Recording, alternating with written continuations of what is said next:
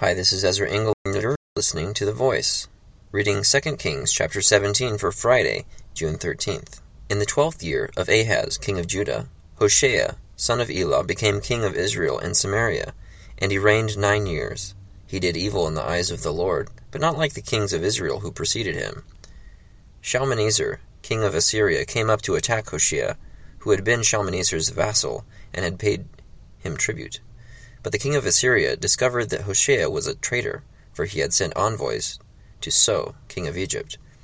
And he no longer paid tribute to the king of Assyria, as he had done year by year. Therefore Shalmaneser seized him and put him in prison. The king of Assyria invaded the entire land, marched against Samaria, and laid siege to it for 3 years. In the 9th year of Hoshea, the king of Assyria captured Samaria and deported the Israelites to Assyria. He settled them in Halah, in Gozan on the Habor River, and in the towns of the Medes. All this took place because the Israelites had sinned against the Lord their God, who had brought them up out of Egypt, from under the power of Pharaoh, king of Egypt. They worshipped other gods and followed the practices of the nations the Lord had driven out before them, as well as the practices that the kings of Israel had introduced. The Israelites secretly did things against the Lord their God that were not right. From watchtower to fortified city, they built themselves high places in all their towns. They set up sacred stones and Asherah poles on every high hill and under every spreading tree. At every high place they burned incense, as the nations whom the Lord had driven out before them had done. They did wicked things that provoked the Lord to anger. They worshipped idols, though the Lord had said, "You shall not do this." The Lord warned Israel and Judah through all his prophets and seers. "Turn from your evil ways. Observe my commands and decrees in accordance with the entire law that I commanded your fathers to obey, and that I delivered to you through my servants the prophets." But they would not listen and were as stiff-necked as their fathers, who did not trust in the Lord their God. They rejected his decrees, and the covenant he had made with their fathers, and the warnings he had given them. They followed worthless idols, and themselves became worthless. They imitated the nations around them, although the Lord had ordered them, "Do not do as they do." And they did the things the Lord had forbidden them to do. They forsook all the commands of the Lord their God, and made for themselves 2 idols, cast in the shape of calves, and an Asherah pole. They bowed down to all the starry hosts, and they worshipped Baal. They sacrificed their sons and daughters in the fire. They practiced divination and sorcery, and sold themselves to do evil in the eyes of the Lord, provoking him to anger. So the Lord was very angry with Israel, and removed them from his presence. Only the tribe of Judah was left, and even Judah did not keep the commands of the Lord their God. They followed the practices Israel had introduced. Therefore the Lord rejected all the people of Israel. He afflicted them, and gave them into the hands of plunderers, until he thrust them from his presence. When he tore Israel away from the house of David, they made Jeroboam son of Nebat their king. Jeroboam enticed Israel away from following the Lord, and caused them to commit a great sin. The Israelites persisted in all the sins of Jeroboam, and did not turn away from them until the Lord removed them from his presence, as he had warned them through all his servants the prophets. So the people of Israel were taken from their homeland into exile in Assyria, and they are still there. The king of Assyria brought people from Babylon, Cutha, Ava, Hamath, and Sepharvaim, and settled them in the towns of Samaria to replace the Israelites. They took over Samaria and lived in its towns. When they first lived there, they did not worship the Lord, so he sent lions among them, and they killed some of the people.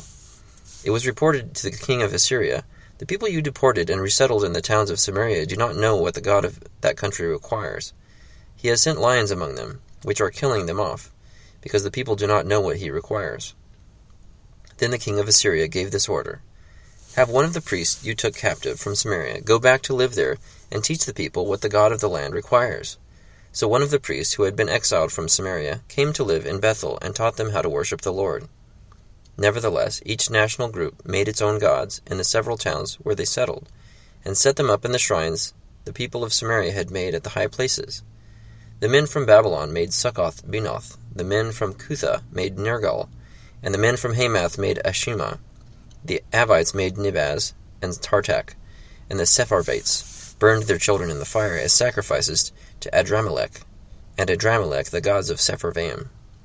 They worshipped the Lord, but they also appointed all sorts of their own people to officiate for them as priests in the shrines at the high places. They worshipped the Lord, but they also served their own gods in accordance with the customs of the nations from which they had been brought. To this day, they persist in their former practices.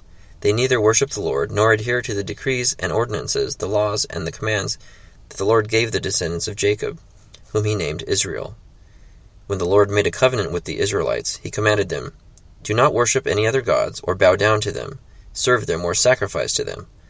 But the Lord who brought you up out of Egypt with mighty power and outstretched arm is the one you must worship.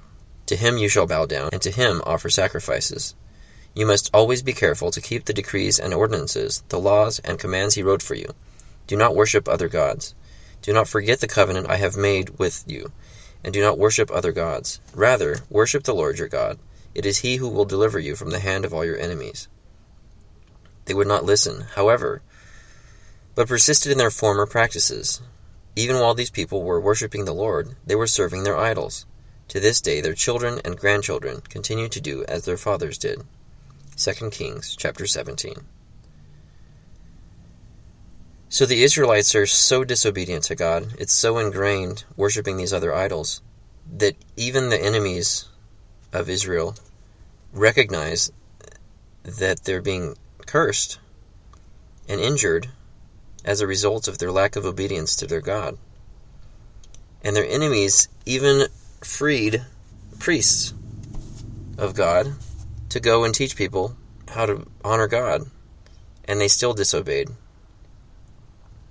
It's very striking when the enemies of God, or the non-believers, can see the problems of God's people when they're disobedient, and that they're harming themselves in some ways.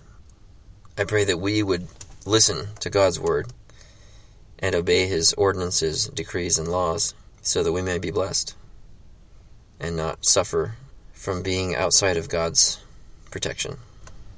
Thank you for listening to The Voice.